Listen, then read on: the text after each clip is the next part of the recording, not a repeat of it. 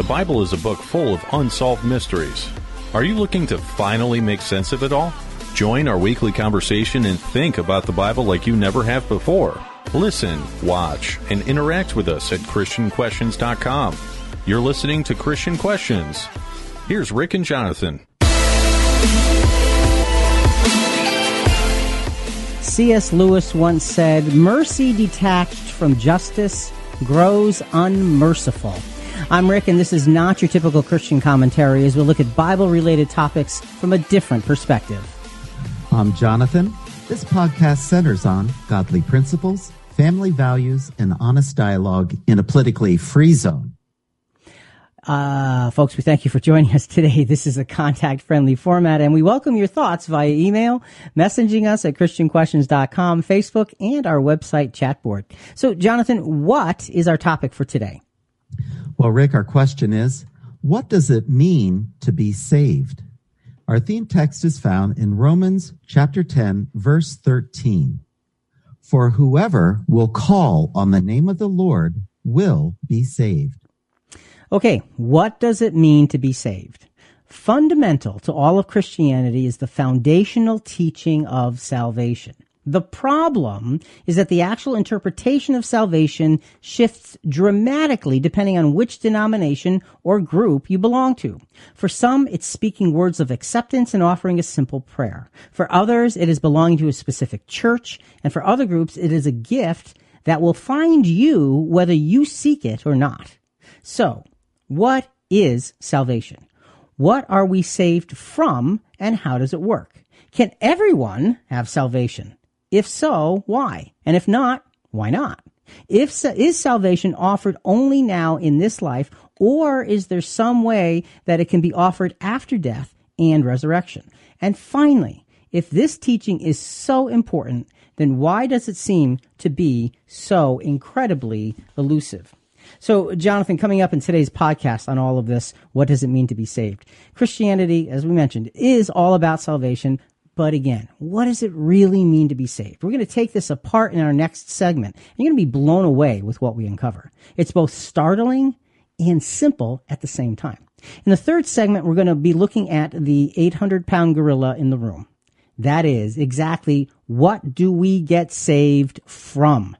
This is a really controversial part of our conversation, and you're not going to want to miss it. Following that controversy, why not add some more fuel to the fire? Because, Jonathan, that's what we like to do. In segment 4, we're going to talk about who gets saved. And here's a hint. We think it's a lot more people than most Christians expect. Stay with us to hear our reasons why. But before all of this, let's get started with what exactly does someone have to do to, quote, get saved, unquote. What is needed for salvation to take hold in someone's life? So, Jonathan, we're going to get started with that as a general principle. And through the sound bites we're going to play today, folks, we often try to find sound bites that are different points of view from ours. Mm-hmm. And we do that to represent a difference. Now, obviously, somebody can't defend themselves when we talk about it. So we always try to be very, very respectful as we comment on that different point of view, because obviously there is thinking and reasoning behind it. And we're just going to give you our sense, but give you other perspectives so you see that there's a broad picture on this particular subject. So we're going to get started with a soundbite from from Inspiration Ministries, and it's from a YouTube video called Jesus Plan of Salvation, and it gives a sense of salvation. Interesting way this all starts. In the beginning, God wanted a family, so he created man and woman. His desire was for a true relationship, not a forced one. God wanted someone to choose to love him, so he gave man and woman a choice. They chose themselves. With this choice, sin was introduced on earth. Sin is any time we miss the mark of perfection and love ourselves more than God or others. Have you sinned? Well, the Bible, God's word to us, tells us that everybody has sinned. So what's the problem? Sin created a separation between man and God. It prevents us from having a true relationship with him. Something had to be done to bridge the gap. Some people think if you work hard enough, you can make a bridge over the gap to God. but it just doesn't work. The only way to reach God is for God to build the bridge.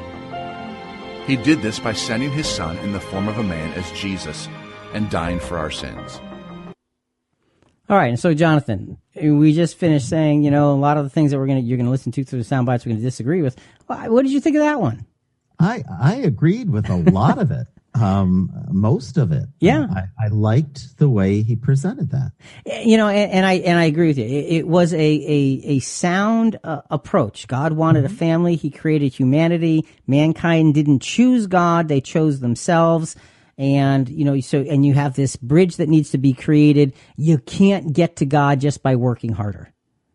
The bridge does have to come from the side, be offered from God. So it was actually a really good start, really, really good positive start to the idea of discussing does salvation actually mean. So, Jonathan, in this first segment, what we want to do is look at some of the common answers for salvation. Okay? Well, Rick, it's really simple. Okay. All we need is to accept salvation as a free gift of God, because in Romans 6:23, that's exactly what it says.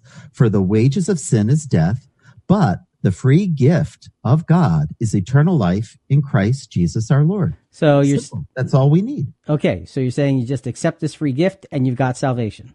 It's that simple. That's what Romans 6:23 says, Rick. You're right. That is what Romans 6:23 says. But let's take a look at another set of scriptures and just see if that is really all that we need.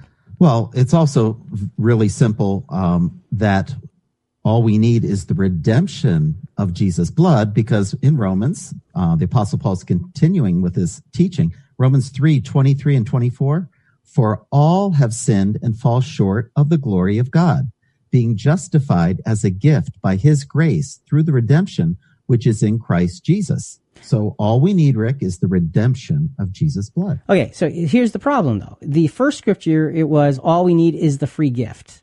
Right. And it sounds like that free gift is presented. And now you're saying all we need is the redemption. Jesus had to do something to create that free gift. That's what Romans 3 says. Okay, so it's a little bit different. It's not just as simple as that Romans 6 scripture then, is it? Well, no. But here's another one. It's really simple as far as Romans 10. All we need to do is call upon the name of Jesus. And it says it in Romans 10:12 through 13. For there is no distinction between Jew and Greek, for the same Lord is Lord of all, abounding in riches for all who call on him. For whoever will call on the name of the Lord will be saved. So all we need, Rick, is to call upon the name of Jesus. Okay, now, time out. Because you started out with all we need is to accept a free gift. Mm-hmm. And then you said, well, wait, that's not quite all we need. What all we need is to have the redemption of Jesus' blood. Right. But then you say, well, wait, but that's not all. But now you have to do something. So Jonathan, which is it? You've got three different all we needs here. I know. And it's really simple, Rick, because there's another all we need. And that's in Romans 10:12 through Romans 10:9. All we need is to confess Jesus and believe in our hearts, and we're saved. Listen to this, that if you confess with your mouth Jesus is Lord and believe in your heart that God raised him from the dead, you will be saved. It's that simple, Rick. Okay, but it's not that simple, because you have four it's that simples. And so we've got to figure out, well, what do you need for salvation? Which is it, right? Yeah, well, are you done or is there more? Well, it's really simple, Rick. Okay. I'm not done. Okay. All we need is repentance and faith. We find that in Mark 1, verses 14 and 15. Now, after John had been taken into custody, Jesus came into Galilee preaching the gospel of God and saying, the time is fulfilled. The kingdom of God is at hand. Repent and believe in the gospel. So it's simple, Rick. All you need to do is repentance and faith. Okay. So here's the point, folks. The purpose of that exercise was to try and illustrate that too often we take a scriptural phrase and say, this is it. And you gave us 5 different scriptural phrases that apparently all each say, this is it. But they are different, Rick. They're all different. And they're all it. But each individually isn't. So we have to back up. Folks, here's the thing about understanding salvation. If you really want to get what the Bible says salvation is and how it works, we have to back up a little bit and take a look. And Jonathan, you know, I'm going to ask you, what's my favorite word? It's context. and the reason is that unless we take these individual phrases, which showed us 5 different all you needs, unless we take them in their context, we're not going to understand what they are saying. And Jonathan, when you think, you a lot of the verses you quoted were from Romans. Most of them actually were from Romans. And then one was from Mark. And there's loads of other verses. We just chose these 5 particular verses. But here's the thing. You know, when you look at the compilation of the Gospels and then the letters in the New Testament, who is that written for? Rick, it is written for footstep followers of Jesus. It is written for those that are going to give their lives a sacrifice to follow in his footsteps. So these are true Christians that are serving God and doing his will from their hearts. So the words, now, can an average person learn a whole bunch of stuff from all of this? Yes, absolutely. Can. So what's the difference? The difference is that the person to whom it is written should be able to see it in the bigger context. The person to whom it is not written will see a phrase or a line and say, aha, that's what it is. But the answer is no. There's more. How do you know there's more? Because you quoted 4 different scriptures from 4 different parts of Romans 6, Romans 3, Romans 10, and two from Romans 10. And each of those said something a little different. Well, to the Roman Christian, putting in the context of the rest of the letter to which that was written to them, it would have made so much more sense. And they would have understood that that one phrase is not all that you need. And that's why you love context, Rick. Because we don't get the mind of God unless we see the context in which he displays it for us. And the context is the letters and where they lived and when they lived and what they knew and what they were learning. Those are all the really important things here. Jonathan, just a quick comment from our Facebook group. There was a couple of comments that we're going to touch on about being saved. One individual says, saved equals rescued. And we're actually going to get into this in the next segment. In a flood, if God sent you a boat to rescue you from the rooftop, you are rescued if you accept his means of salvation. There are 2 parts. The first provision made, the boat, and subsequently the acceptance and making use of his provision. In other words, getting in the boat. If after accepting God's provision, you jump out of the boat, you're lost and you drowned. You know, and that's kind of an interesting, simplistic way of looking at it. There's different pieces to the idea of salvation here. So all of those all you needs are actually part of what you need. And that's what we want to establish when we look at how salvation really works. And here's the thing. Even the faith portion is by God's grace only. Let's look at Ephesians chapter 2, verse 8. For by grace you have been saved through faith, and that not of yourselves, it is the gift of God. So, you know, in that scripture, you look at it and say, wow, there's not a lot that you do. Well, there is a lot that you do, because one of those other previous verses says you have to believe, you know, confess with your mouth and believe in your heart. Believing in your heart, Jonathan, is not an emotional thing. It is a conviction. And there's an enormous difference between the emotion of what a lot of us look at and say, oh, we believe because I feel it, but versus a belief in your heart that convicts you to live in a specific way. Even the faith portion has God's grace written all over it. And then another scripture that helps to put salvation into this big area that sometimes we get confused. In Romans 8:38 and 39, it says, no enemy can ever take this gift from us. Read that for us. For I am convinced that neither death, nor life, nor angels, nor principalities, nor things present, nor things to come, nor powers, nor height, nor depth, nor any other created thing will be able to separate us from the love of God, which is in Christ Jesus our Lord. So, the idea is the apostle saying, nothing can separate us from the love of God. And that's true. But folks, if we separate ourselves from the love of God, then we are separate from the love of God. That's right. And so we have to be careful. When we look at the subject of salvation, all of those all we need statements are statements that different denominations and groups take and say, this is the thing, this is the thing, this is the thing, this is the thing, and this is the thing. And the thing is, they're all the thing and then other things. Salvation is not that simple. It's not that easy to get to. We have to dig to truly, truly find it. But Jonathan, once you do a little digging and you open up your mind to the context of scriptures, it does become much simpler. So we need to be solving the riddle of salvation as we go through this podcast. So what's our solving salvation conclusion for this first segment? Well, Rick, there is more to salvation than any one of these scriptures tells us.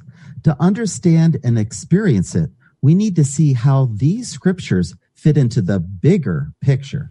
So this is the introduction to say, yes, you do need to accept it as a free gift from God. It is the redemption of Jesus' blood. You do need to call upon the name of Jesus. You need to confess and believe. You need to have repentance in your heart. You need to realize that God's grace is there, and you really need to realize that once given it, if we stay with it, it's going to stay with us. And then there's even more. So you see, it is easy to see why salvation can be so confusing. Many opinions, and at first glance, they all look really good. Because salvation is such a big part of Christianity, we need to ask, what are we being saved from? Learning about your hosts is always a good thing. Rick and Jonathan both love studying the Bible and sharing their thoughts with you every week. Did you know they've been doing this program for over 20 years?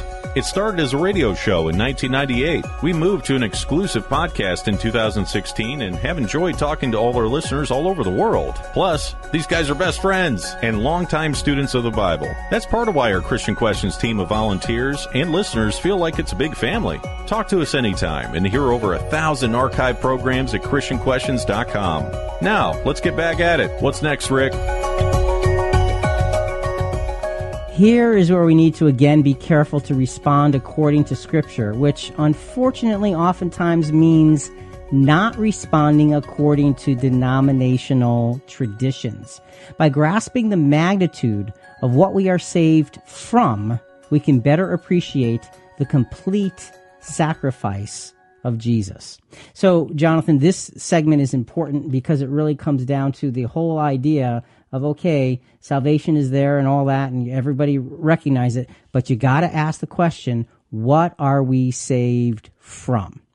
Now, before we get into that actual conversation, let's go back to Inspiration Ministries. That first soundbite that we played, we both like, hey, that's pretty cool.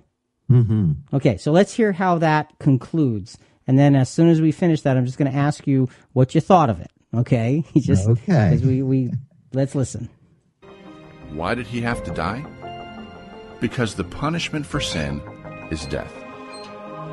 God's one and only Son, Jesus, stepped in for us and took our sin on himself. And by doing this, he set us free and bridged the gap to a full relationship with him. That is what the love of God is. It's not judgment. It's not condemnation. He loves you with absolutely no conditions. Nothing you could do could ever win or lose the love of God. All you have to do to be saved is accept it. Ask for it. God says everyone who calls on the name of the Lord will be saved. You can have the real, loving relationship with God that he always wanted. So, what do you think?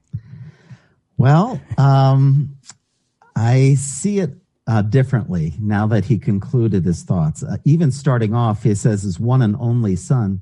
We did a program on angels, and there are many sons of God in the heavenly realm.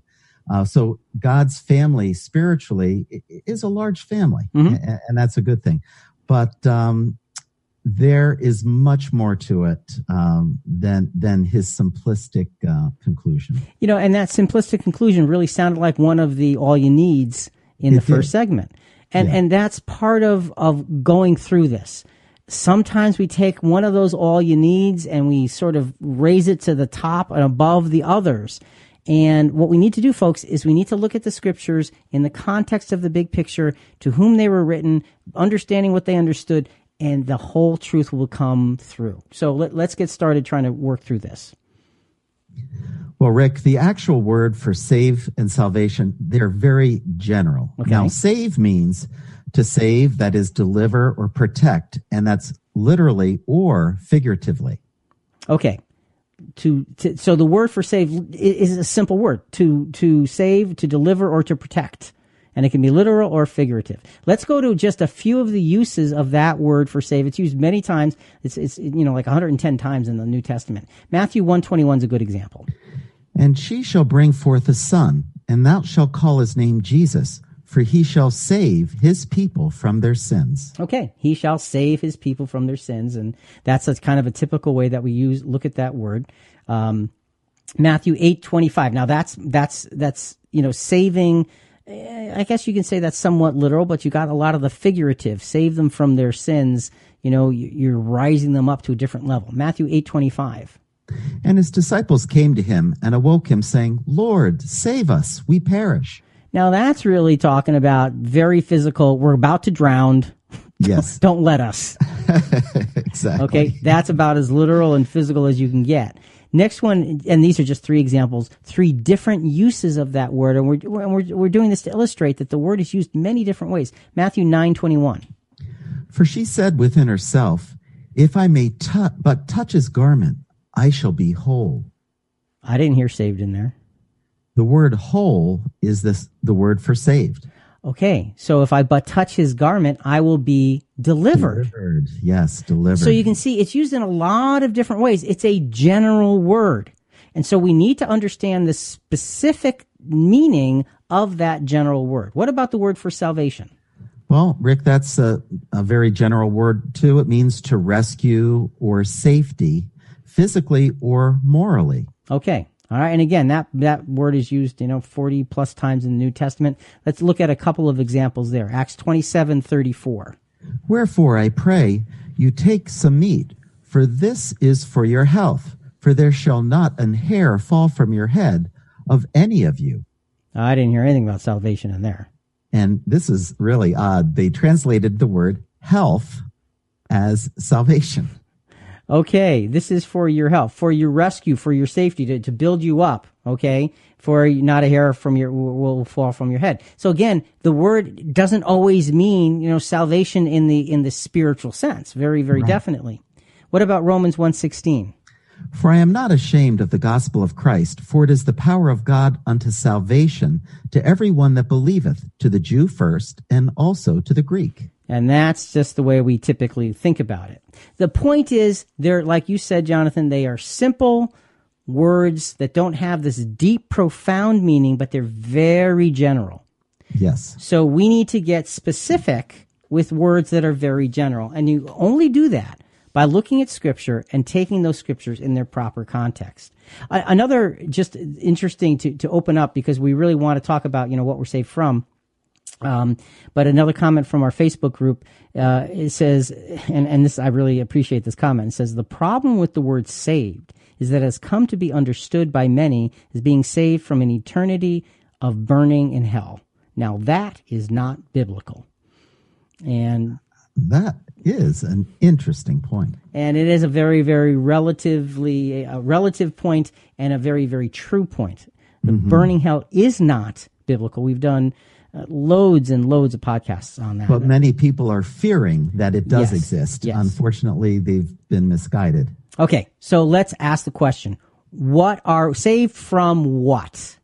Well, Rick, from a death that has no resurrection.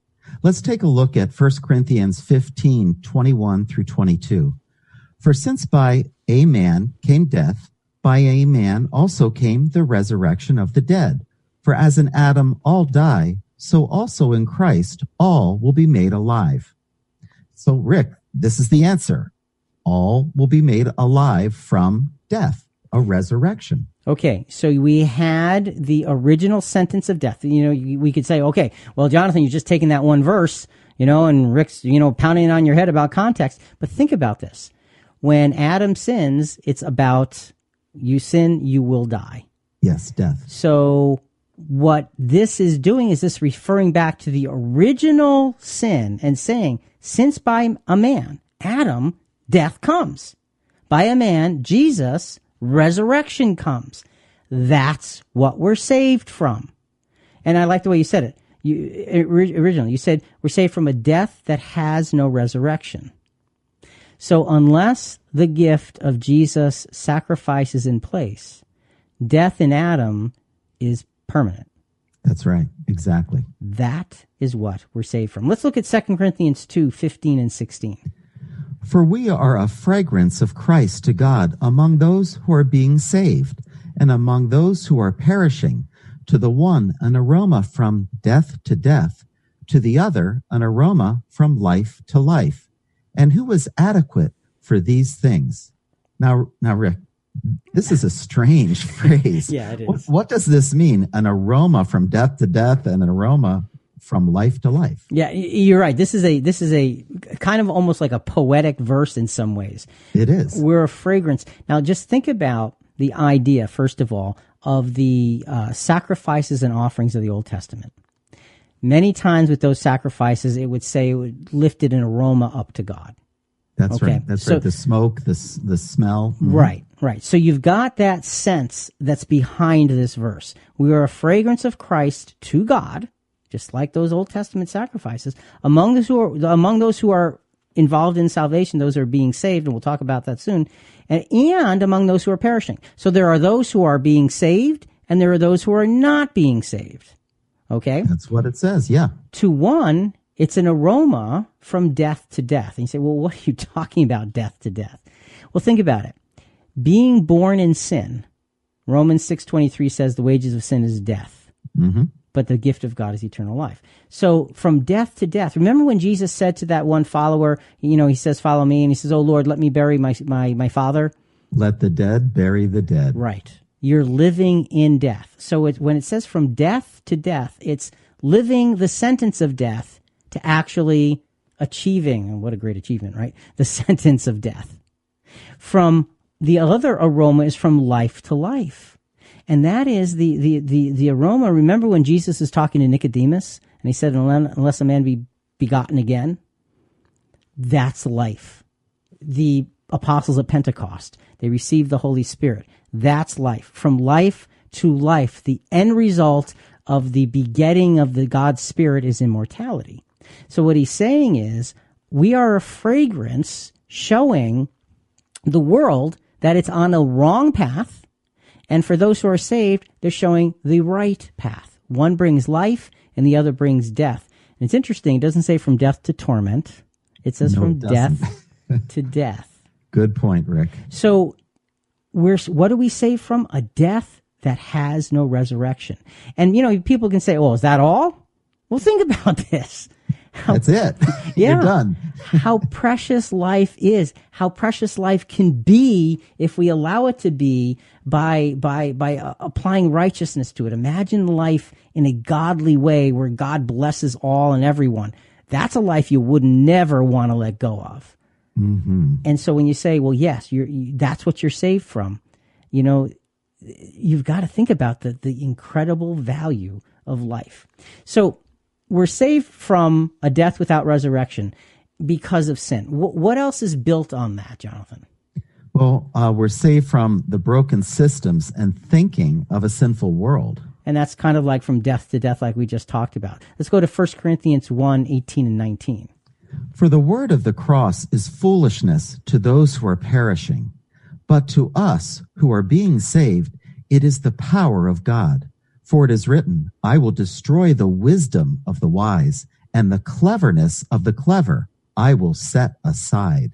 Okay, so now in the last two verses, Jonathan, there's a theme about those who are saved and those who are perishing. Right. So it really looks like you're saying, okay, there's a group that are saved and a group that are not. It sounds like there's two different groups, but I think we're going to be building on this answer as we go, aren't we? So what you're telling me then is my conclusion shouldn't be a conclusion until not yet. Okay, but you agree, though, there's two different groups, Definitely. and one of them is obviously being talked about as saved in the present tense. Absolutely. And the other is talked about as perishing in the present tense. Yes. Okay, let's take that. What do we do with it? What do we save from? Again, from a death that has no resurrection. The way to this salvation, like you just suggested, does have two different paths. First, there's a hard road for believers, and that road is in place now, and that road is the road of the saved of the previous two verses. Let's look at Matthew 7:13 and 14. Enter through the narrow gate, for the gate is wide, and the way is broad that leads to destruction, and there are many who enter through it. For the gate is small, and the way is narrow that leads to life, and there are few who find it. Okay, so, this thing about two groups really keeps coming up, doesn't it? It does. And in this example, Rick, I'm noticing those that are on the saved category are a small number compared to those that find destruction, the broad road that leads to death. Okay, actually, that's a good observation. You've got this broad way, it's like the 6-lane highway that leads to destruction, and many, it says, it's very specific. Many go down that road, probably really fast. And then the gate is small and the way is narrow that leads to life, and there are few who find it. So you got to say, okay, so if God's plan is for salvation, to save from a death from which there is no resurrection, is his plan to save just those few? Because Jesus himself is saying there are few there be that find it. Is that God's big plan for salvation? Or is that not a complete statement yet? Let's look a little further.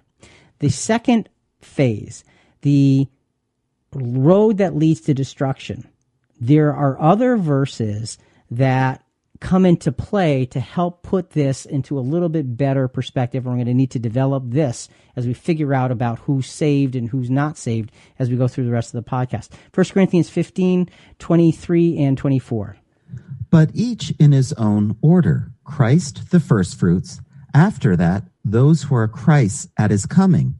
Then comes the end, when he hands over the kingdom to God the Father, when he has abolished all rule and all authority and power. So this is saying each in their own order. Well, Rick, this is interesting. This is bringing out that salvation has different phases to it. At least that's what I'm drawing from it. So each in his own order. Christ is first. And obviously Jesus was the first, raised from the dead and ascended into heaven, on Pentecost and so forth. It says Christ, and then it says the first fruits. So based on the scriptures that we've read, it's reasonable to assume, and we'll be able to prove this a little bit further in a few minutes, but it's reasonable to assume that the first fruits would be those who are presently saved that we've been reading about in the last 3 or 4 verses. That made sense to me as we read that, yeah. So you've got Christ, the first fruits, and that's all of those that are called out. And then it says after that, those who are Christ's at his coming, at his second advent, when his kingdom is established in the earth. Now, unfortunately, the rapture comes to mind when you read that. And I don't really like how the rapture is portrayed by many Christians, but it is showing a different time element for followers of Christ, that there will be a time when several will be raised at his coming near the end of the gospel message. Yeah, and see, here's what I think we're seeing. We're seeing that there are phases to the resurrection, and there are phases to being saved. And because you have these different phases to being saved, we have to understand that we've got to put it all in order, scripture by scripture. So this is some groundwork. We're going to have to develop this a whole lot further in the next segment. So what's our solving salvation point for this segment? Biblical salvation through Jesus is being pulled from the clutches of certain and permanent death and being given an opportunity for life everlasting. Okay. Biblical salvation comes through Jesus, and it's from certain never-ending death and it gives you opportunity for life. That's a very general statement that's going to have to be narrowed down and focused in on as we go through and continue to develop this whole conversation. So, salvation really is a simple matter of life and death, though the two phases can raise some questions. Wait a minute. How can salvation come in two different ways if it only comes through Jesus? Do you feel disconnected at your local church? Are you struggling to find a good church or a pastor you like in your local area? We hope you're finding our podcast helpful as you take the next steps in your Christian walk. We're not here to replace the brick and mortar ministry, but Christian Questions can be considered as the new way to think about church because we're cutting through all the online commentary noise with a deep dive into traditional scriptures and how they apply in today's seemingly untraditional world. Thanks for listening at ChristianQuestions.com, through our app, and your favorite podcast channels. Keep your great comments coming. We always welcome your feedback. Now, back to Rick and Jonathan as we go deeper in our discussion. All right, let's be abundantly clear. Salvation does only come through Jesus and as a result of his sacrifice. The beauty of the biblical meaning of salvation settles in when we realize that it truly is available for all of humanity. Now, we talked about those who are perishing, but for all of humanity, but in different ways and at different times. Salvation actually begins by invitation only. So we're making statements that we're going to need to back up with Scripture, Jonathan, because it's like, wait a minute, what are you saying? Everybody, but it begins by invitation. What are you talking about? That'll be interesting. Well, that's the point. Hopefully it will be. And the big point is, let's make it scriptural. Okay, so before we get into that, we're going to go to a soundbite from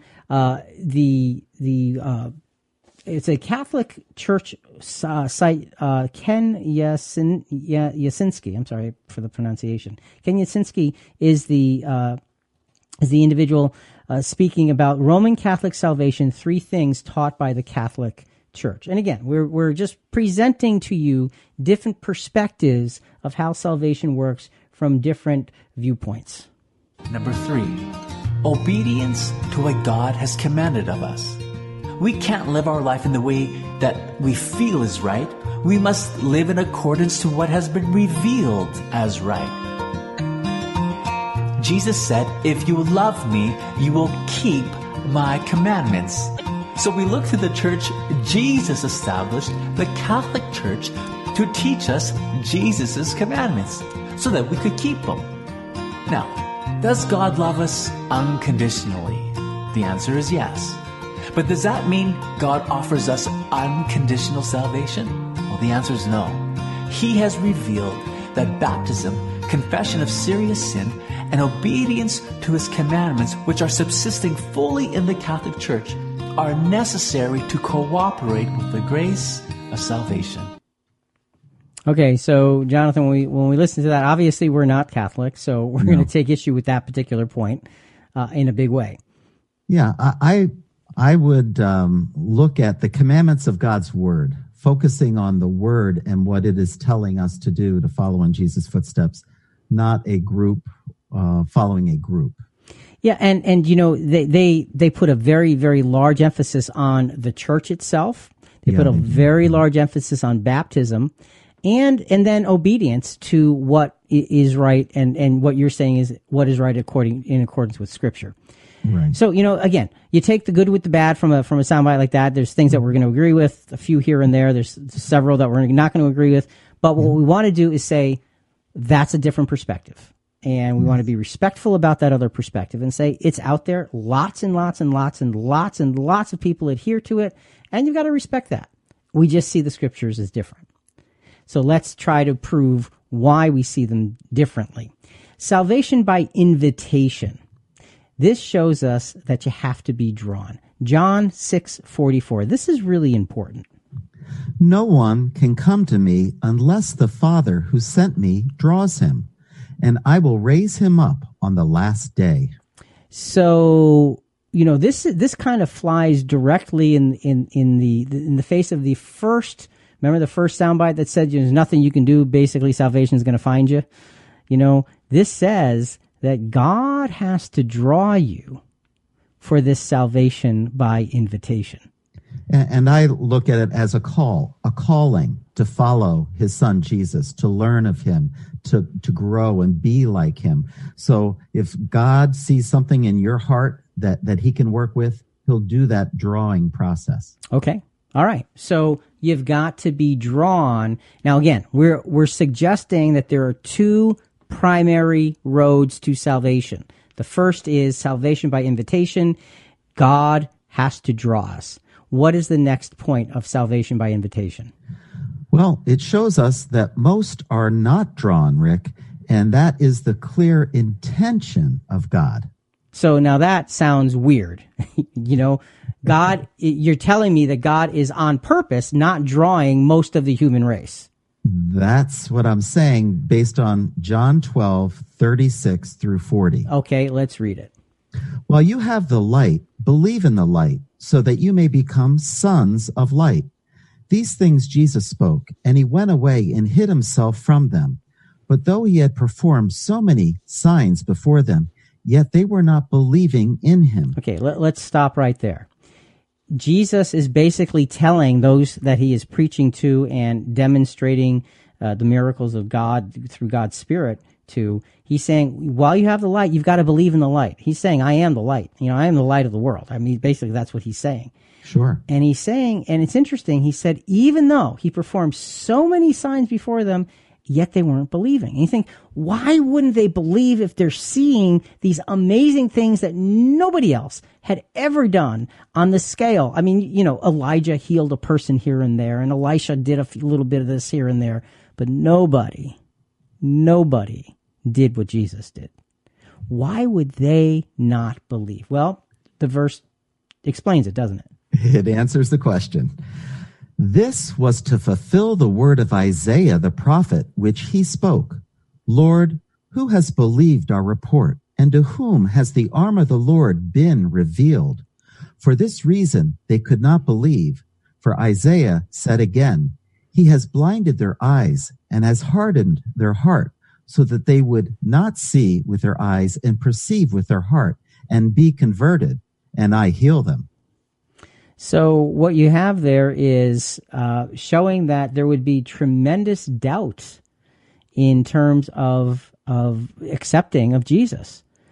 And that's how God desired it to be. Because of that drawing process in the scripture before it, he's selecting by invitation certain individuals at this time. So, you make that sound so rare, the way you said that. And it is. It is so rare. And that's the unusual thing about salvation is, you have the sense that few there be that find it. There's just a few in relation to the masses of humanity. And you think, why would God do this? Well, because the plan's not over yet. Okay? Stay with us. One more salvation by invitation scripture. And what is this one going to show us? Well, Rick, it's going to show us that the drawing is purposefully selective. And what's the verse? Matthew 11:25 and 26. At that time, Jesus said, I praise you, Father, Lord of heaven and earth, that you have hidden these things from the wise and intelligent and have revealed them to infants. Yes, Father, for this way was well-pleasing in your sight. So Jesus is praying and saying, thank you. And Jonathan, here's the great patting of yourself on the back. Because here's what this verse is saying. Jesus is saying to the Father, thank you for hiding these things from the wise and intelligent of the world and giving them to those that are not so wise and intelligent. Yeah.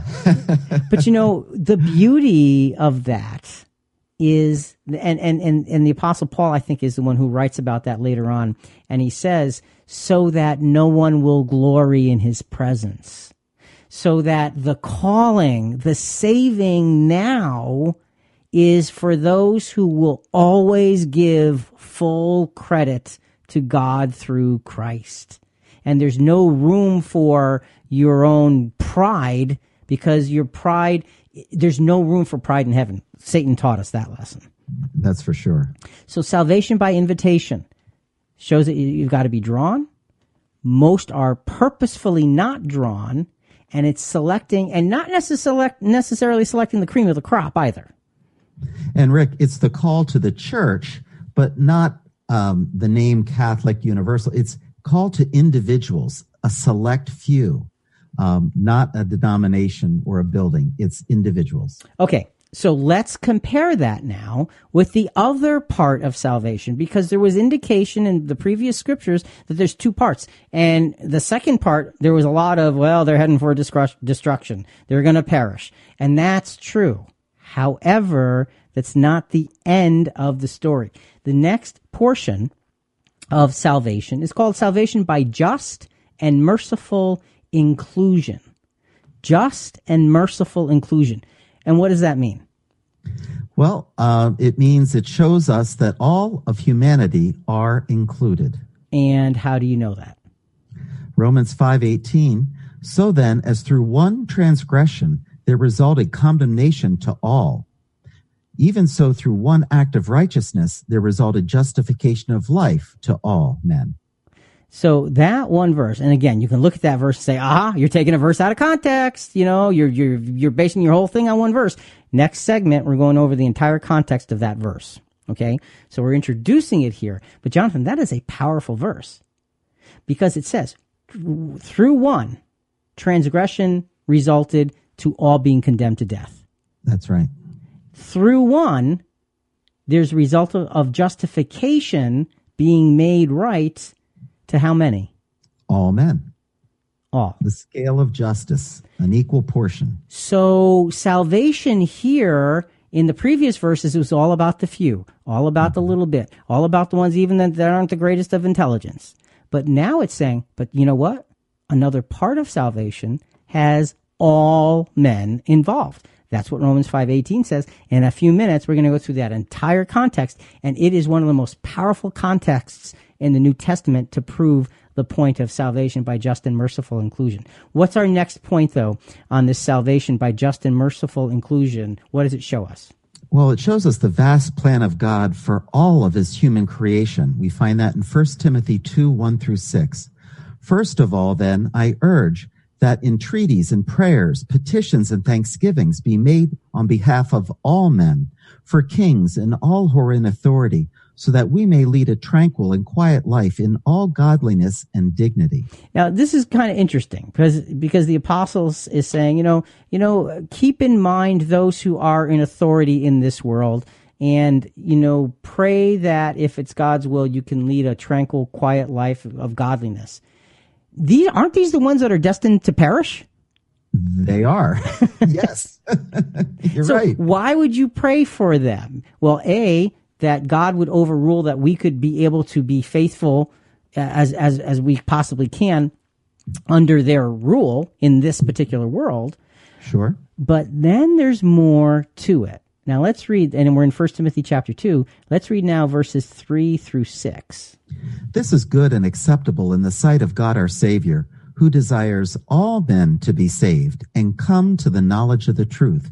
For there is one God and one mediator also between God and men, the man Christ Jesus, who gave himself as a ransom for all, the testimony given at the proper time. Now this, Jonathan, this scripture is incredibly important. Again, look carefully at how it reads. It's good and acceptable in the sight of God. He desires all men to be saved and to come to the knowledge of the truth. You notice the order of that? Yeah, he desired them to be saved first and then later come to the knowledge, Rick. Right. Now, with the few, remember the verses we started with? Believe on the Lord Jesus and you shall be saved. Accept him, confess him with your mouth and believe in your heart. It was acting first, saved second. Right. This is saved first, understanding later. It's a completely different order. How can that be? Because the different parts of salvation work differently. That, to me, Jonathan, that is an amazing thought. So this part of salvation is God's desire. There is not a calling attached to this part. The order, saving and then knowing the truth, whereas for the Christian, it's believe first and then be saved. And Rick, I loved how the verse ended. the testimony given at the proper time. Well, at the end of the gospel call, the good news that of great joy, which will be to all people. We remember that from Linus from Snoopy's Christmas. We have that privilege of sharing salvation to all, just like the angels told the shepherds that there is something special here that God had planned from the start that's now being revealed. So let's not forget the first part as we talk about the second part. The scriptures support both, but they're different. They're in at different times, and there's a slightly different, well, not a slightly, there's a dramatically different pathway for each. Again, we go back to that scripture where Jesus says, the narrow road, and few there be that find it. That's the road that describes the calling out of the footstep followers of Jesus. But salvation by just and merciful inclusion says that everybody who was affected by the sin of Adam is given the opportunity for justification for life. Everybody. And we have to realize that it's written in Scripture. So you got to put it where it belongs, and you got to figure out where it belongs to be able to put it where it belongs. And you can't figure out where it belongs until you go over more of the Scriptures.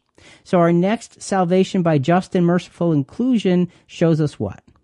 It shows us that those invited are specially privileged, Rick. 1 Timothy 4:10 reads, "For it is for this we labor and strive, because we have fixed our hope on the living God, who is the Savior of all men, especially of believers." Okay.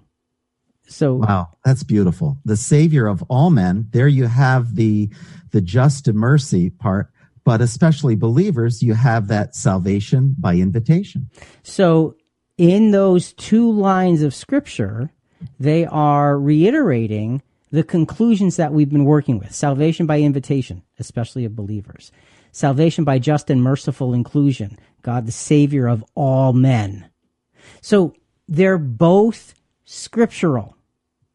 And when it says especially of believers, you got to think that, okay, there's a salvation that has special parts to it, but the others are not excluded from salvation. They just don't have those special parts. So this gives us a sense that there are different pieces to this gift called salvation. And it really, really, really becomes exciting to look at this and say, whoa, there's got to be even more to this. And yes, wait till the next segment. Okay, so Jonathan, what's our solving salvation point for this segment? Well, Rick, the salvation of the called out faithful ones has a present cost and leads to a higher and privileged way. The salvation of the world leads to a legitimate opportunity for life. Okay, so we're looking at the cost now versus the opportunity later in the two aspects of salvation. So now the mechanics of salvation are beginning to fall into place. The best part is everyone has a chance. How can both things be true? Is this the acceptable day of salvation from 2 Corinthians 6? Sometimes our questions and commentary can get complicated. That's part of having a thorough discussion. We'd love to hear your opinion. Contact us now at ChristianQuestions.com. Comment through Facebook, Twitter, Instagram, or our app. Just when you thought we may be figuring this out, let's get more complicated. We are unequivocally saying that salvation as the Bible defines it is far bigger and far more comprehensive than most Christians believe. This is provable when we look closely at some of the scriptures that go into the details of explaining how all of this works, including 2 Corinthians chapter 6. So, Jonathan, as we go through and begin to unravel this all in this particular segment, we really are going to be focusing on the what is salvation, when does it happen? And Rick, the question, that comes to mind, 2 Corinthians 6. Are you saying that this is that acceptable day of salvation? So is this right here and now? Is this the day of salvation? That's your question. That's my question. Okay, I'm not going to answer you.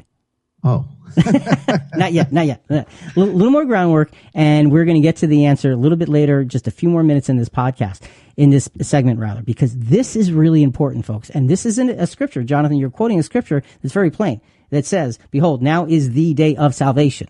So it's like, well, what are you going to do with that? Well, let's look at Bible context and get to that scripture. Let's unravel the mystery of salvation in two pieces. Remember that we were suggesting two pieces to salvation. Let's go back to Romans 5. Let's look at verses 15 through 19. And Jonathan, I'm going to be your worst nightmare and interrupt you all the time on this. But the free gift is not like the transgression. For if by the transgression of the one the many died, much more did the grace of God and the gift by the grace of the one man, Jesus Christ, abound to the many. Okay, let's pause there after verse 15. So it says, by the transgression of one man, who's the one man? It would be Adam. The many died. Who are the many? Well, every man, woman, and child that was ever born in Adam. Okay. That's all. So the many means every man, woman, and child. That's right. Okay. So then it says much more grace of God comes by Jesus that abounded to whom? The many. Again, same phrase. Same phrase. So every man, woman, and child. So in Romans 5:15, the implication is every single person who is touched by sin is covered by Jesus. That's exactly how I see it. Okay, Yeah. let's do verse 16. The gift is not like that which came through the one who sinned, for on the one hand, the judgment arose from one transgression, resulting in condemnation. But on the other hand, the free gift arose from many transgressions, resulting in justification. Okay, so now Paul, the apostle, is saying that you have, on the one hand, judgment came from one sin. Yes? Yes, Adam's sin. Right. Absolutely, that first sin of disobedience. That's what we need salvation from. But has there been maybe one or two sins since? Maybe three? What? So many you can't count. You can't. And that's why he says, on the other hand, the free gift arose from many transgressions, resulting in justification. What it's saying is Jesus covers all sin. He canceled that first one and therefore covers the rest of them. That is really, really important. Verse 17. For if by the transgression of the one death reigned through the one, much more those who receive the abundance of grace and the gift of righteousness will reign in life through the one, Jesus Christ. So here is the first part of salvation. You know, salvation to whom? To the called out ones. This is saying those who receive the abundance of grace will reign in life. Key word there is reign. Reign like a king. Reign, okay? Will reign in life through the one, Jesus Christ. So that's showing us the limited promise to the called out ones, like you were saying before, one here, one there, footstep followers of Jesus. That's the first part of salvation. And then the apostle shows us the next part of salvation in verse 18. So then, as through one transgression there resulted condemnation to all men, even so through one act of righteousness there resulted justification of life to all men. So you see how in verse 17 it narrows down the called out ones. In verse 18 it says, but everybody else is included. But you see there's a difference. So here is the universal application to all of the human race. Everybody. And you know, this one isn't as mystical, if you will, as the previous one, because it says the many in Romans 5:15. And you Right. can say, well, you can have an argument. Well, who are the many? And you really can't, but you can try. But in verse 18, it says all men. All men suffered as a result of Adam's sin.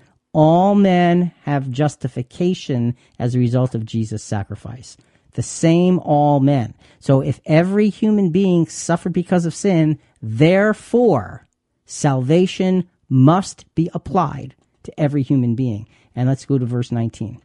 For as through the one man's disobedience the many were made sinners, even so through the obedience of the one the many will be made righteous. Salvation for all. That's the way we see it. The scriptures are very clear. You know, we're laying the groundwork to say, okay, it covers everybody, but then there's a group to which it is very special. So let's take a look now. Let's go to a different soundbite. This is from Paul Washer. What is salvation in 2 minutes? And we're actually going to listen to 49 seconds of it. And he presents his perspective very clearly, I think, in this. And of course, the background music helps and all, but he's a very, very eloquent speaker in terms of, presenting what his passionate views of Scripture are. At this moment, God commands all men to repent and believe that today is the day of salvation, that you are to flee from the wrath to come, to flee from the law of Moses that condemns you into the city of refuge, who is Jesus Christ our Lord. Run to Him.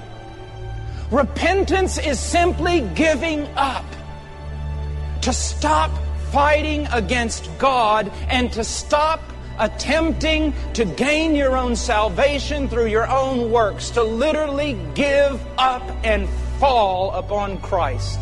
That is salvation. So that you say, nothing in my hands I bring, simply to the cross I cling. And there's a lot of inspiration in that. You hear that and you say, and it touches your heart. But it's interesting. He said that, God is declaring to all men that they everywhere should repent and believe. Those were the words that he spoke. He was actually, I think, quoting from the scripture in Acts 17, where the Apostle Paul is speaking on Mars Hill. But he doesn't say believe in that verse. He simply says repent. Just a side point. I'm going to come back to that in just a minute. Okay. And also, when we read Mark 1, verse 15, it does say repent and believe in the gospel, is one of the verses we started off with. Right. Now, that repent and believe was spoken by Jesus to those he was calling to follow him. Yes, that's so true. Okay. So there's a difference between those that Jesus called to follow him and those who just were left on the side. Okay, so we're going to get to that. So what's the big question? Well, the big question, is this the acceptable day of salvation from 2 Corinthians? I'm still waiting to hear your answer. Okay, let's start to focus in on it then. Let's go to, not that scripture yet, but let's go to 2 Peter 3:9. We're going to build the case for how this all fits together. The Lord is not slow about his promise, as some count slowness, but is patient toward you, not wishing for any to perish, but for all to come to repentance. So, it's interesting. It says that God is not wanting anyone to perish, but wants all to come to repentance. If salvation were just right now, and so few were being saved, how is God's desire working out for him? It would look like a failure. Yeah. Actually, Rick. And we know God doesn't fail. Right. And that's, it's so simply put, that could not be the plan of God, because if God wants everyone to come to repentance, he's going to somehow get them to that point. Now, what they do with that remains to be seen.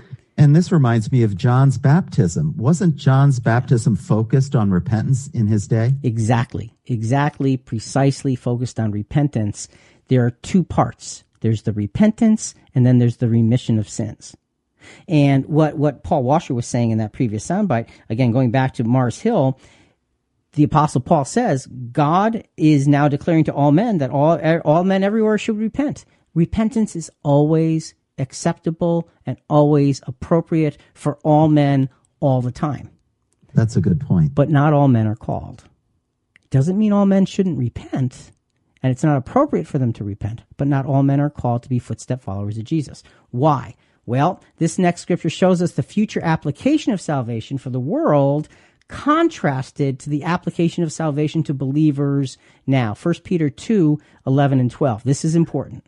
Beloved, I urge you as aliens and strangers to abstain from fleshly lusts which wage war against the soul.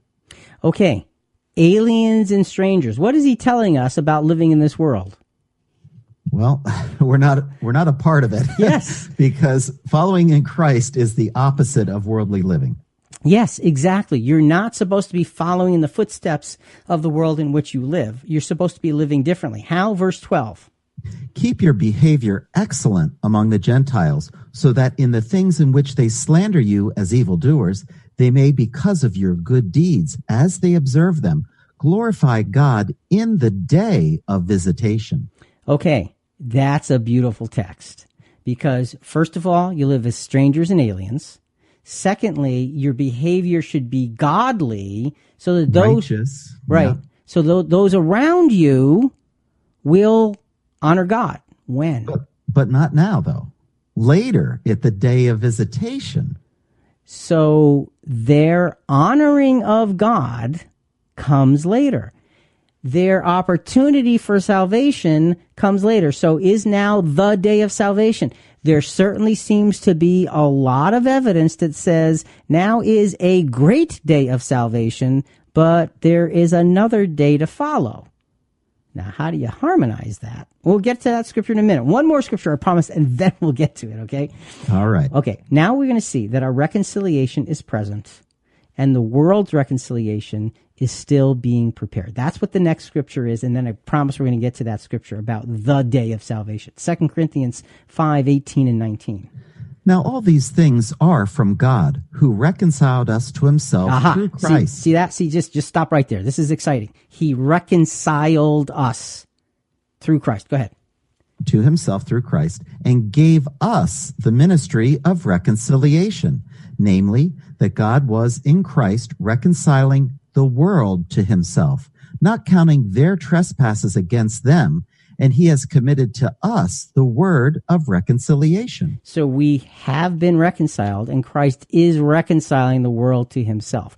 That is the plan and process. Rick, this is the good news of the gospel. That's right. That is the good news. The ministry of reconciliation is the good news. What is the good news? The good news of the gospel is that Jesus Christ came and gave his life as a ransom for all mankind. No matter who you are, no matter when you lived, no matter what your circumstances, what your belief, that ransom price touched you, and you will have an opportunity.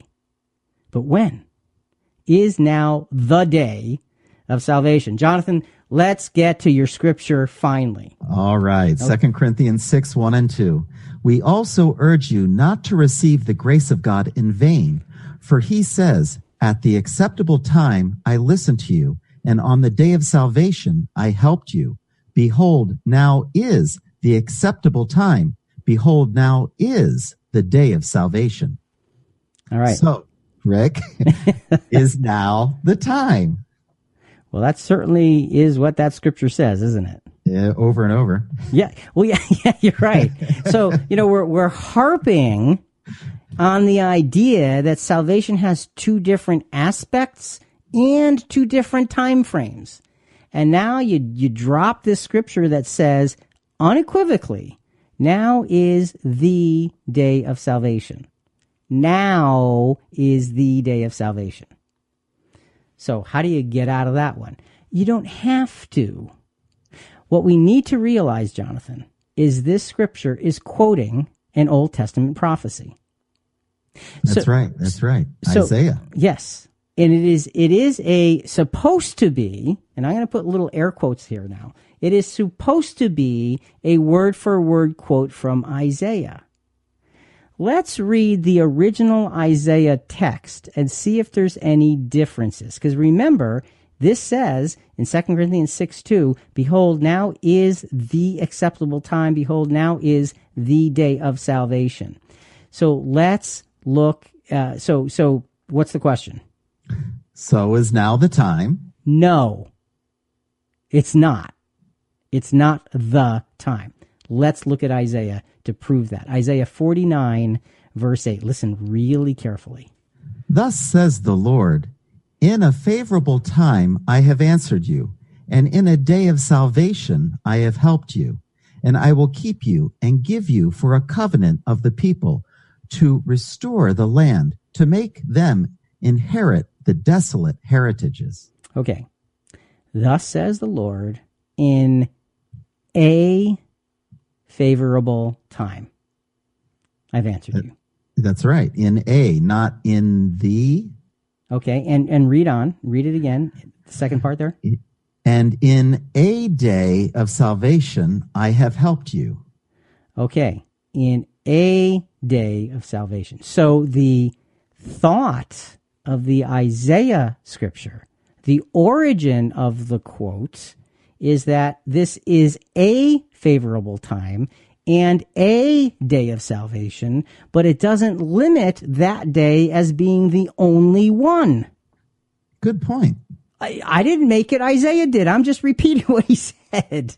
See, this is why scripture in context is so incredibly important. So now when we go back to Romans 5, where we started our segment, and we see all of the aspects of salvation, and there's two parts, and they have different end results and different processes, and then we see that God wants all men to repent, but it's not now because he's blinded their eyes. And you see, oh, how can that all be? Well, Isaiah, in its original form, is saying it's a day of salvation and not necessarily the only day. Jonathan, this is enormous. That's huge. Yes, and that is, honestly and truly, that is a translational error. That's just translating poorly from the Old Testament to the New. That's exactly what we read Isaiah. You can look at the Hebrew, read it, and see how clear it stands. So what's our salvation point for this segment? Now is a day of salvation for the called, but the world's day of salvation is coming. Okay. Wow. This sure is different than what most of us are used to hearing, and there are many scriptures to prove it. So what is the relationship between those saved now and later? How does judgment work for both? We have a simple yet powerful request for you. Can you think of someone who'd enjoy listening to this podcast? Send them a text message right now. Tell them to check out our Christian Questions podcast. That's one of the great ways to spread the word. Thank you for sharing our weekly conversation with every single person you know. Well, who you want to tell is still up to you. Thanks for texting and listening. Let's go back to Rick and Jonathan as we take a closer look at our topic. We'll find that there is an amazing mixture of justice and mercy in both groups to which salvation applies. For those saved now, they are tested and tried under adverse conditions, just as Jesus was, and they are rewarded accordingly. For those saved later, their testing comes under cleaner conditions, and they are also rewarded appropriately.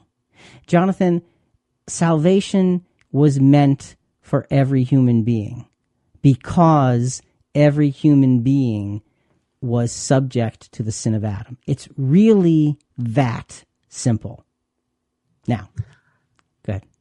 A father's loving plan would provide for his human family in such an amazing way because of love. I mean, it is a perfect plan. And it's not just gushy love. It is just. Oh, true. Perfect man for perfect man.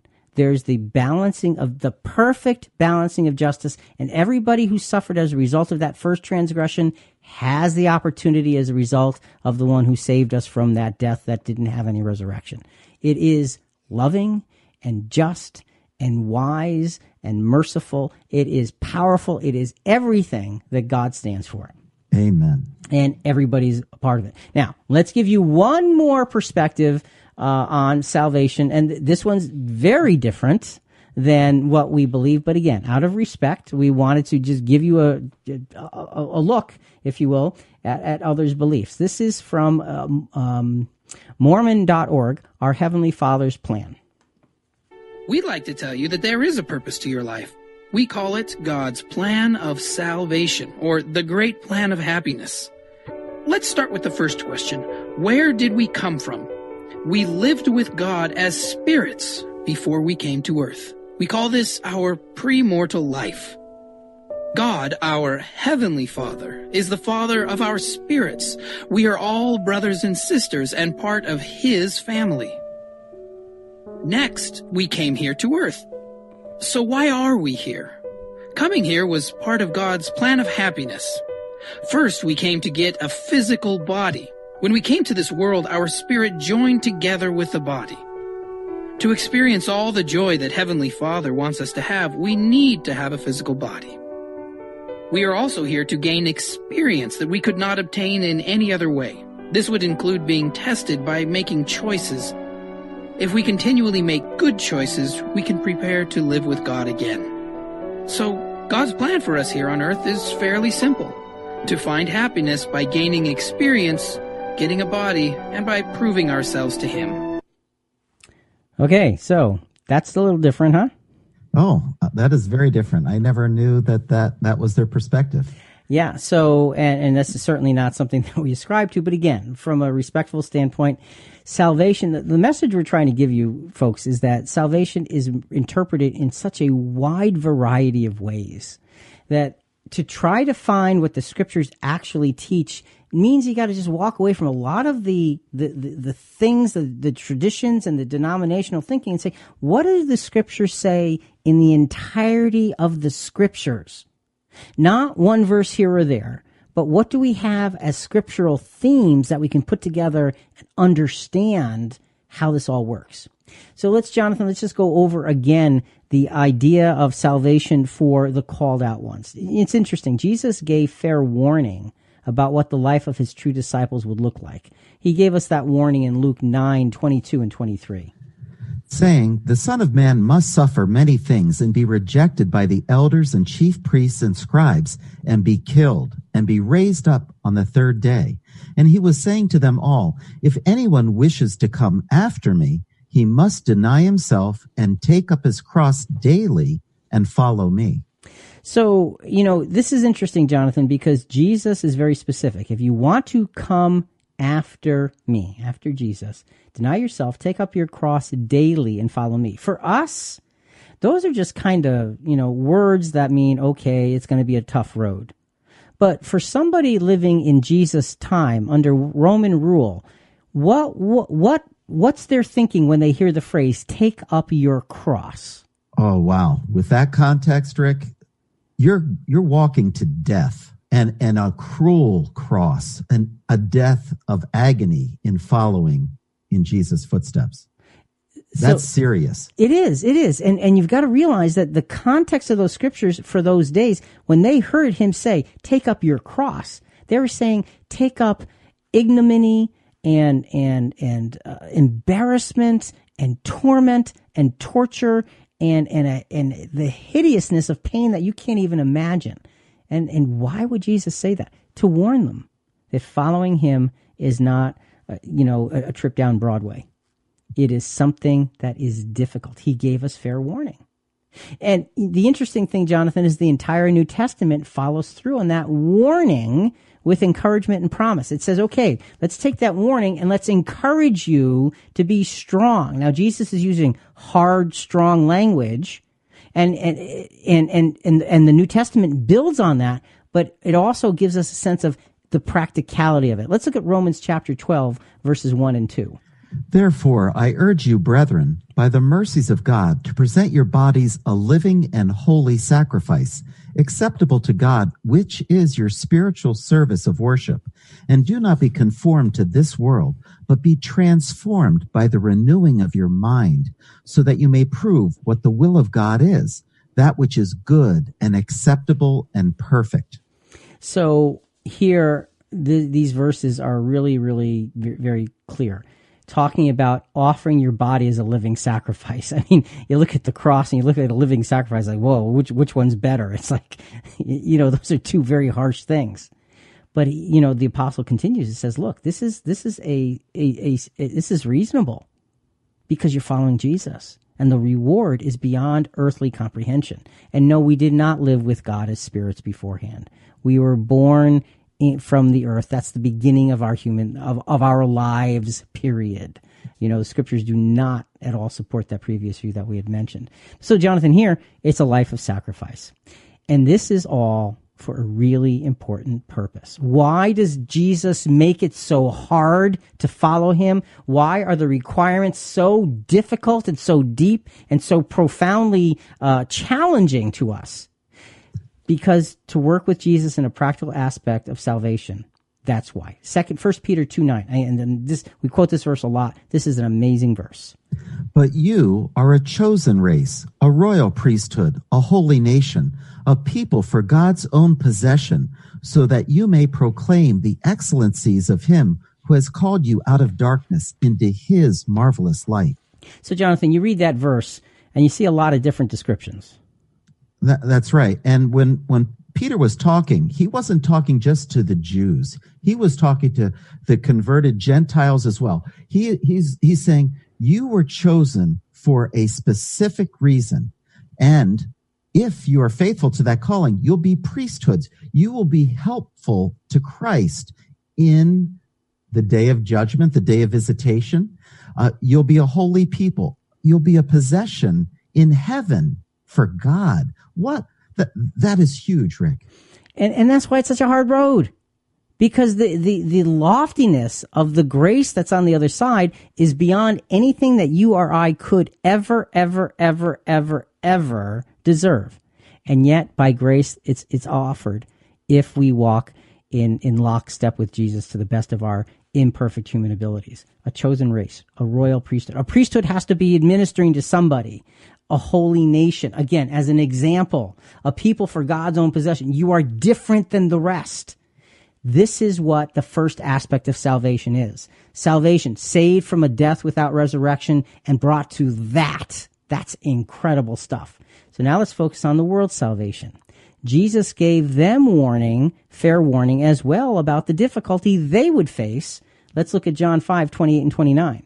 Do not marvel at this, for an hour is coming in which all who are in their tombs will hear his voice and will come forth, those who did the good deeds to a resurrection of life, and those who committed the evil deeds to a resurrection of judgment.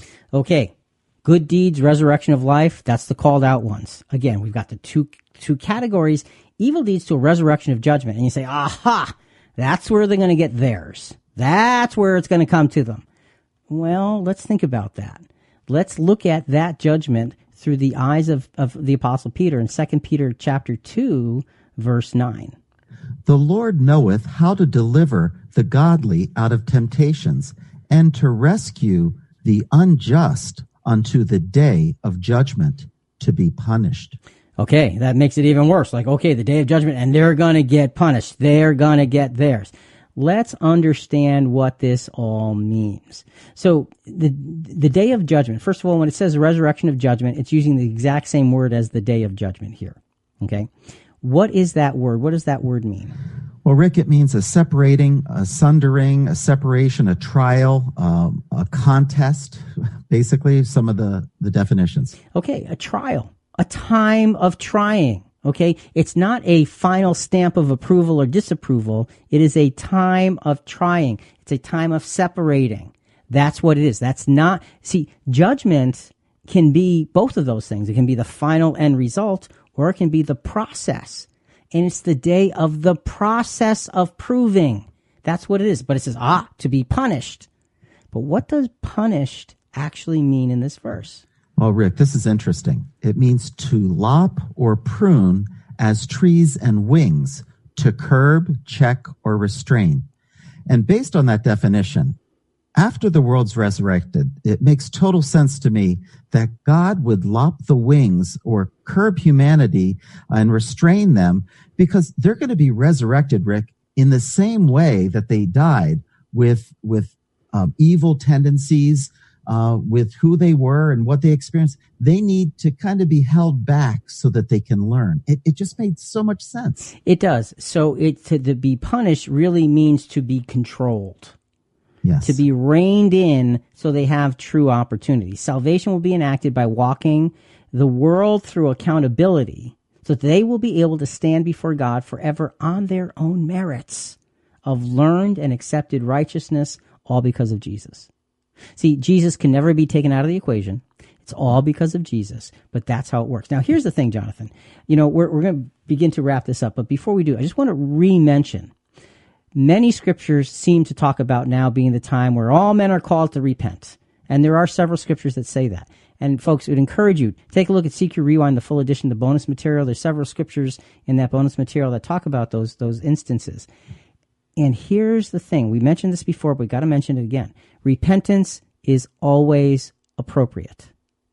But just because you are called to repent doesn't mean you're called to follow Jesus. Two different things. Repentance is always appropriate because we offend God with our sins. It's always appropriate to try not to offend God. Okay? But everybody is not called to that higher calling. So it is appropriate in this world, in this time, for everybody to have a repentant heart. But that repentance and the remission, the taking away of the sins, does happen now for the called out ones. But it happens later. It happens later for the rest of the world. And that's why they're on the road to destruction. Their resurrection is the beginning of the remission of their sins. God clearly shows us through prophecy that the rules will go from inheriting generational sins to being fully accountable for past and personal sins. Now, the prophecy we're going to read was actually focused on Israel's restoration, but has a larger application to the rest of the world. Jeremiah 31, 29 to 30, and these verses are future application to how God will make them accountable. In those days they will not say again, the fathers have eaten sour grapes and the children's teeth are set on edge, but everyone will die for his own iniquity. Each man who eats the sour grapes, his teeth will be set on edge. So that's a verse that gives you a sense that in the world we live in, it's not fair. You know, how many times do you hear people say that? It's not fair. And it's not. It never is. And this scripture is acknowledging the world you live in is not fair. But it's saying in those days, it's going to be everyone will die for his own iniquity. Each man who eats the sour grapes, his teeth will be set on edge, meaning he will suffer the consequences of his own personal decisions because Adamic sin and transgression will be removed at that point.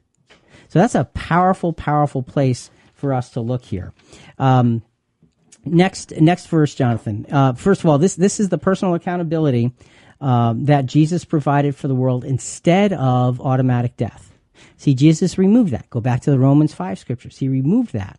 Here is what salvation brings. Isaiah 11:9. They will not hurt or destroy in all my holy mountain, for the earth will be full of the knowledge of the Lord as the waters cover the sea. That's a whole different picture, isn't it? Oh, yes. That's a beautiful picture. You know, and what that does is it gives us a sense that there comes a time in the future that when the earth is full of the knowledge of the Lord. How many places in the world can you truly find the real knowledge of God right now? How many? Very few. It's tiny. It's hidden. And frankly, it's politically incorrect. So where do you go? It's like, it's impossible. Well, no, not impossible, just very improbable at this point. But later, the earth will be full of the knowledge of God as the waters cover the sea. What's our salvation point as we wrap this up? Salvation for Christians is a major stepping stone to salvation for the world. Biblical salvation truly gives all opportunity and grace. Okay, so Jonathan, as we wrap this up, it's really important to realize that salvation does come in two parts. We are saved from death that has no resurrection. Those who follow after Christ live a life of sacrifice, and their salvation occurs in this present life, and they are given a wonderful, wonderful reward. For everybody else, it is still appropriate to repent from sins. It is still always appropriate to believe in Jesus, even if you're not called to follow him, but to believe in him and to take the principles of what he taught and apply them to your life, even if you're not called. That will give you a better life and, frankly, a better head start in that future day of salvation for the rest of the world. The called out ones will be helping the rest of the world come to their full ability for salvation later on. It is a beautiful, beautiful story. That, my friends, is what salvation in the scriptures really is. For Jonathan Rick and Christian Questions, we hope you've enjoyed being with us today. We've certainly enjoyed talking to you about a powerful and complex subject that covers all of us. What does it mean to be saved? Everything for everybody. Think about it. Folks, listen, we really do want to hear from you. Give us your feedback or send us your questions on this episode and other episodes at ChristianQuestions.com. Also, a big part of spreading the word about our program is subscribing to Christian Questions in iTunes or Google Play or Stitcher or whatever your favorite podcast channel is. Rate us and review us. We greatly appreciate it. And coming up next week, we'll be talking about what do the Old Testament faithful teach us here and now. The Old Testament, the Josephs and the Daniels and the Abrahams and the Moseses. What do they teach us that we can take and work with? Talk to you next week.